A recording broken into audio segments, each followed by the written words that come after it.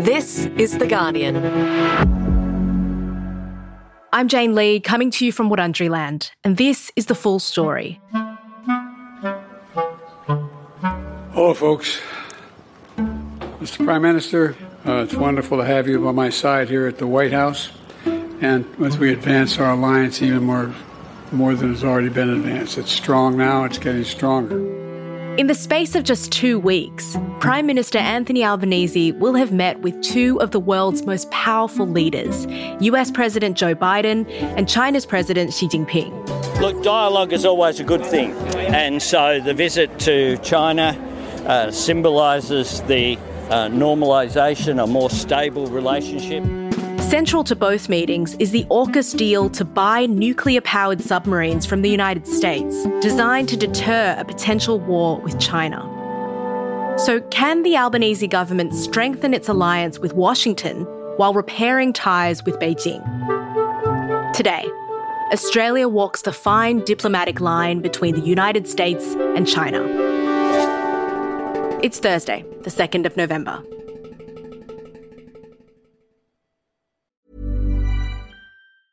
Tired of ads barging into your favorite news podcasts? Good news. Ad-free listening is available on Amazon Music for all the music plus top podcasts included with your Prime membership. Stay up to date on everything newsworthy by downloading the Amazon Music app for free or go to amazon.com/news ad free. That's amazon.com/news ad free to catch up on the latest episodes without the ads. Finding your perfect home was hard, but thanks to Burrow, furnishing it has never been easier. Burrow's easy-to-assemble modular sofas and sectionals are made from premium, durable materials, including stain and scratch-resistant fabrics. So they're not just comfortable and stylish, they're built to last. Plus, every single Burrow order ships free right to your door. Right now, get 15% off your first order at burrow.com/ACAST. That's 15% off at burrow.com/ACAST. So Dan, earlier this year, the AUKUS Pact was announced with much fanfare between the US, the UK and the Australian governments. But since then, there have been some doubts raised about whether this deal will actually go ahead. So where have they started to come from?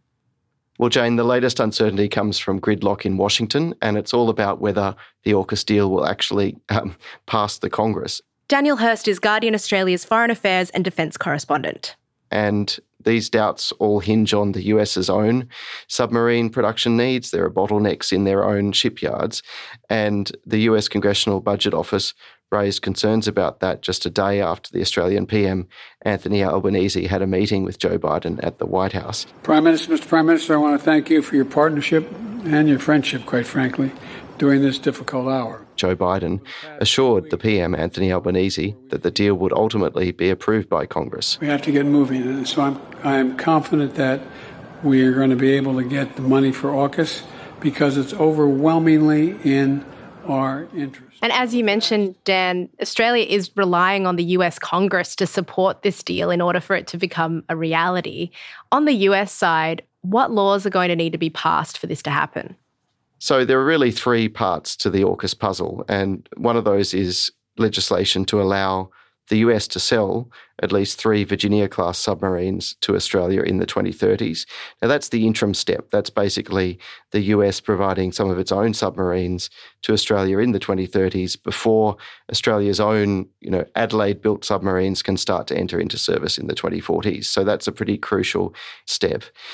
There's another piece of the puzzle about export controls. Basically, the US has very stringent laws on the export of defence technology, and it's pretty widely seen as very bureaucratic and very cumbersome. And Congress also needs to sign off on extra US funding for its own shipbuilding needs, because Republicans have raised some concerns that the sale of submarines to Australia will shortchange its own needs. And that's why when Albanese was in Washington last week, I sent Congress a budget request with commitments to boost our submarine production and maintenance capacity here in the United States. Biden went out of his way to make sure that everyone in the US political system understood that he wanted the AUKUS nuts and bolts delivered. And he explicitly called on Congress to pass the legislation. Democrats and Republicans alike understand the strategic value AUKUS brings to our nations. And I urge Congress to pass our AUKUS legislation this year. But ultimately, the US president can't actually guarantee its passage because there are a number of Republicans who remain either unconvinced or opposed to this idea of selling submarines to Australia in the 2030s. Can you give a personal guarantee that you can get all the necessary legislation through Congress? Do you know anyone in elective office can give a personal guarantee that happens? Well, we'd like you to try. No, I'm going to try, and I believe it will get done. Look, last week we requested $3.4 billion. So what are the sticking points for Republicans who are still unsure about this deal? So a lot of the concerns are around whether sending too many of the US's own submarines to Australia actually interferes with the US's own defence needs. And so that Congressional Budget Office report that I mentioned earlier warned that the US will find itself with fewer attack submarines in the 2030s. Other concerns include whether Australia actually has the security measures in place to make sure that, top secret military information actually is protected from prying eyes. And the Australian government has gone out of its way to assure the Australian public that AUKUS won't actually lock us into a military commitment in advance, that Australia actually will control its own submarines and not be dictated to by the US.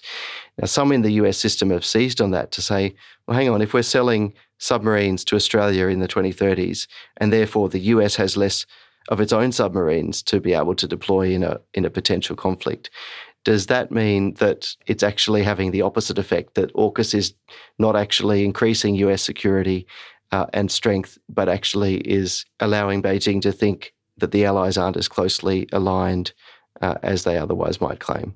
Right. And so what do you think is the risk that AUKUS doesn't get the US Congress's support, crucially by the end of this year and before the US heads into its next presidential election?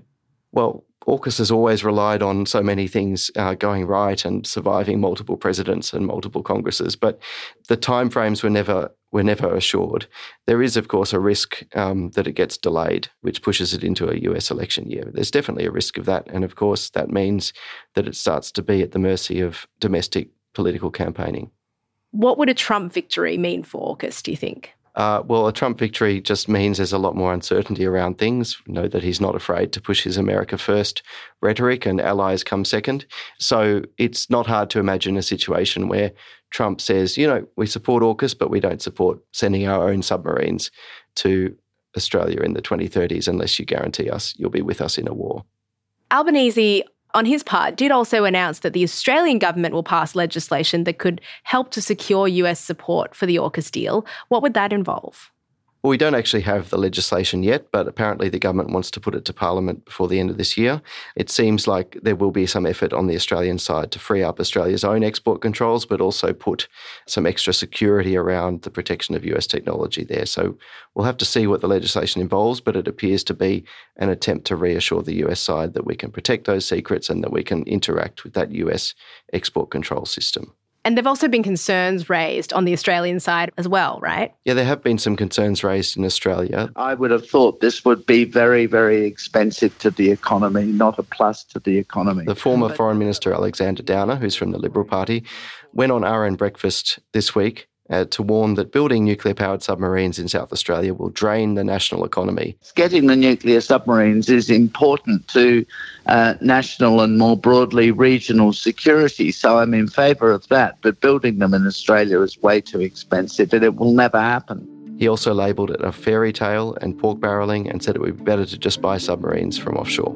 The Collins-class submarines could have been built in Sweden. It probably would have been better to have built them in Sweden and just bought them from the Swedes, but still. But so far, Albanese's managed to win over his own Labor Party, and now that's why he's focused on alleviating the concerns overseas in Washington to make the deal succeed. And I'm very confident in the discussions that I've had with Democrats and Republicans that there is very broad support for the AUKUS arrangements and that there will be support for the legislation going forward. And I think that would be a very good thing. It is in the interests of Australia, but it's also in the interests of the United States. And everyone that I have spoken to, similarly in the United Kingdom, across the political spectrum, are all supportive of the AUKUS arrangements. Next, Albanese prepares to visit China for the first time.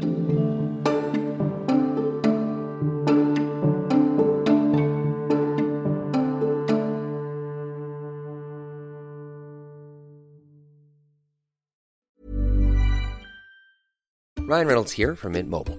With the price of just about everything going up during inflation, we thought we'd bring our prices down. So to help us, we brought in a reverse auctioneer, which is apparently a thing. Mint Mobile Unlimited Premium Wireless. How to get 30, 30, bit to get 30, bit to get 20, 20, 20, bit to get 20, 20, bit to get 15, 15, 15, 15, just $15 a month? Sold! Give it a try at mintmobile.com/switch. $45 up front for 3 months plus taxes and fees. Promo rate for new customers for limited time. Unlimited more than 40 gigabytes per month. Slows full terms at mintmobile.com. Tired of ads barging into your favorite news podcasts? Good news. Ad-free listening is available on Amazon Music for all the music plus top podcasts included with your Prime membership. Stay up to date on everything newsworthy by downloading the Amazon Music app for free or go to amazon.com/news ad free. That's amazon.com/news ad free to catch up on the latest episodes without the ads. The US President Joe Biden also took the opportunity to publicly warn Albanese ahead of his upcoming trip to China. What do you make of that? It was a warning, but it was a gentle warning in a sense, because they would have spent a lot of their meeting in Washington talking about how to grapple with China in the region. So at the press conference after their talks... what do you make of China's re-engagement with Australia? When asked whether Australia could trust China, Biden said it was important to trust but verify. Is the phrase. And look, China is having their own internal and external difficulties right now. As in, don't take the claims of the leadership in Beijing at face value. Biden himself mentioned that he once faced a question. When we put together the deal, I was asked by Xi Jinping, were we just trying to surround China? I said, no, we're not surrounding China. We're just making sure that the sea lanes remain open. Now, there's no suggestion that Albanese is, out on a limb here when it comes to China. Both the US and Australia are trying to stabilise their relationships with Beijing, but the US is a lot sort of more assertive, a bit more aggressive in pushing, competition with China, whereas the Australian government is trying to lower the rhetoric a bit and find ways to cooperate on certain areas. So I don't think that there's any major rift here, but it does go to explain why the next day... We are so delighted to welcome you both, to welcome all of our friends from down under to the top of the State Department. Albanese told a US State Department luncheon that Australia remains clear-eyed about the challenges of the relationship with China. We're two nations with very different histories, values and political systems. Australia will always look to cooperate with China where we can, but we will disagree where we must, but continue to engage in our national interest. Our approach has been patient, calibrated and deliberate. Albanese does see Australia as a middle power that can play a role in continuing to have open discussion and dialogue in between those discussions between the US and China, and encouraging closer sort of military hotlines and dialogue to ensure there aren't accidental clashes. I guess the thing that both the US and Australian leaders aren't saying out loud is that China's rising threat is kind of at the heart of the desire to secure this Aukus deal before the end of the year. So how do you think China's President Xi Jinping will factor in Biden's commentary as well as the recent discussion around Aukus during Albanese's visit? Well, China certainly would have been watching. It's almost certain that regional security will be part of the talks in Beijing.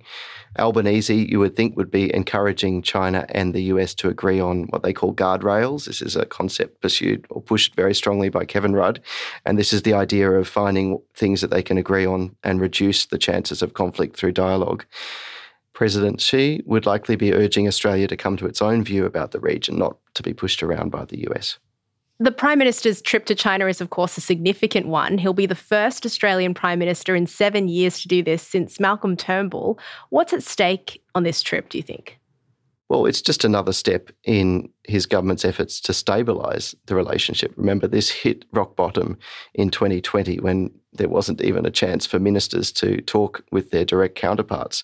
And it's been on an upward trajectory since the election. This trip will mark 50 years since then Prime Minister Gough Whitlam made a big trip to China, and there'll be a lot of symbolism around that anniversary. And Albanese really is keen on this idea that dialogue in and of itself is a value. It reduces the chance of misunderstandings or accidents. Prime Minister, will you be raising China's ban on Australian seafood when you meet the President at the end of the week?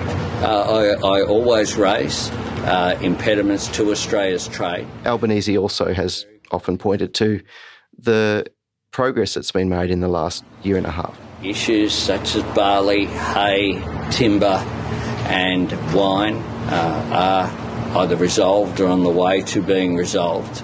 This makes an enormous difference. Look at how coal has gone back to China. Look at how, just in the last couple of weeks, there was a breakthrough on China's really large tariffs on Australian wine. $1.2 billion when it comes to wine. What that represents is Australian jobs. That's why it's in Australia's interest to be engaged in the world. Now, China hasn't removed those wine tariffs entirely as yet. They've agreed to review them over the next 5 months. But this is exactly the way that the barley tariffs were removed. There's an off-ramp there where Australia suspends its World Trade Organization challenge. And in the meantime, China's Commerce Ministry does a review, which in all likelihood will lead to them being scrapped. So there have been breakthroughs in the relationship. Albanese will likely use the trip to push for any further trade barriers to be removed. That's why the improvement in relations between Australia and China are in both of our nations' interests. It's in Australia's interest to be able to export our wonderful products to the world. Another thing that Albanese is likely to raise is human rights. Now, we don't know how much detail he'd go into, whether it would be going through the persecution of Uyghurs, for example, but it is an issue that the Australian ministers and the Prime Minister have raised in the past, and they've said they'll continue to speak plainly, directly, but respectfully about Australia's position. There are some challenges that remain as well, even though the Australian journalist Chung Lei recently was released from custody. Another Australian, Dr. Yang Hangjun, remains in detention in China. And there's also a few other developments, like in the last few months, Hong Kong authorities vowed to pursue for life an Australian citizen and an Australian resident over their pro-democracy commentary. So none of those problems have gone away. So a number of things there on Albanese's agenda for when he meets President Xi Jinping. What are the issues that he could expect Xi Jinping to raise while he's there? Yeah, so I think neither country has fundamentally changed its policy positions. There's been some lowering of rhetoric from the Australian side, and there's been some easing of China's own wolf warrior diplomacy, basically very assertive, very forward-leaning comments by, the foreign ministry spokesperson. But, Australia, as we've discussed, is still highly committed to Aukus and the alliance with the US. So I think China will be pursuing its argument that Chinese foreign investors in Australia are being treated unfairly and that there should be a non-discriminatory investment environment. And I'm sure there'll be discussion about other regional and global security issues where China will be clear in stating its own position. So Albanese is making a number of trips. He's gone to the US and he's also going to China. They both represent this fine line that I think Australia needs to walk between its major strategic defence ally and also its greatest trading partner in China. How do you think he's going in walking that line? Well, I think so far he has succeeded in walking that fine diplomatic line. He's, in the last week, essentially reassured the US that he's fully on board with the alliance with the US and they've never been closer.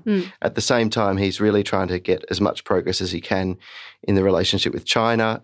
I think it's interesting that Australia and China both are talking about the relationship in different terms. Australia is saying that it only wants to stabilise the relationship and find ways to manage those differences in a wise way, whereas the Chinese ambassador here in Australia has been saying multiple times that they should be shooting for an improvement in the relationship, not just stabilising it. So I think the talk about stabilising it suggests that the Australian government thinks there are limits to where this can get to. I mean, at what point do they make as much progress as they can without Australia fundamentally changing any of its policies?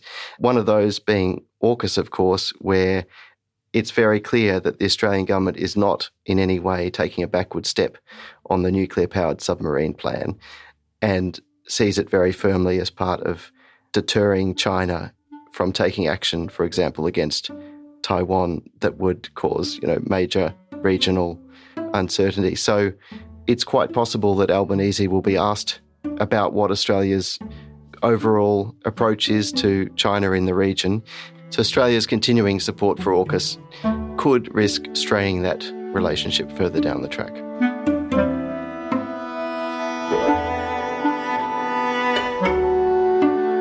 That was Daniel Hurst, Foreign Affairs and Defence Correspondent for Guardian Australia. Political editor Catherine Murphy is heading to China to cover Albanese's meeting with Xi Jinping. You can follow her coverage of his trip at theguardian.com. And if you like this episode, you can also go back and listen to my interview with Bruce Wolpe from earlier this year. He's the author of Trump's Australia. The episode is called What Would a Second Trump Term Mean for Australia? We'll post a link to that on the Full Story website in our show notes. That's it for today. This episode was produced by Karishma Luthria, Jacob Wallace, and Joe Koning, who also did the sound design, mixing, and composed our theme music. The executive producer for this episode was Hannah Parks. I'm Jane Lee. Thanks for listening.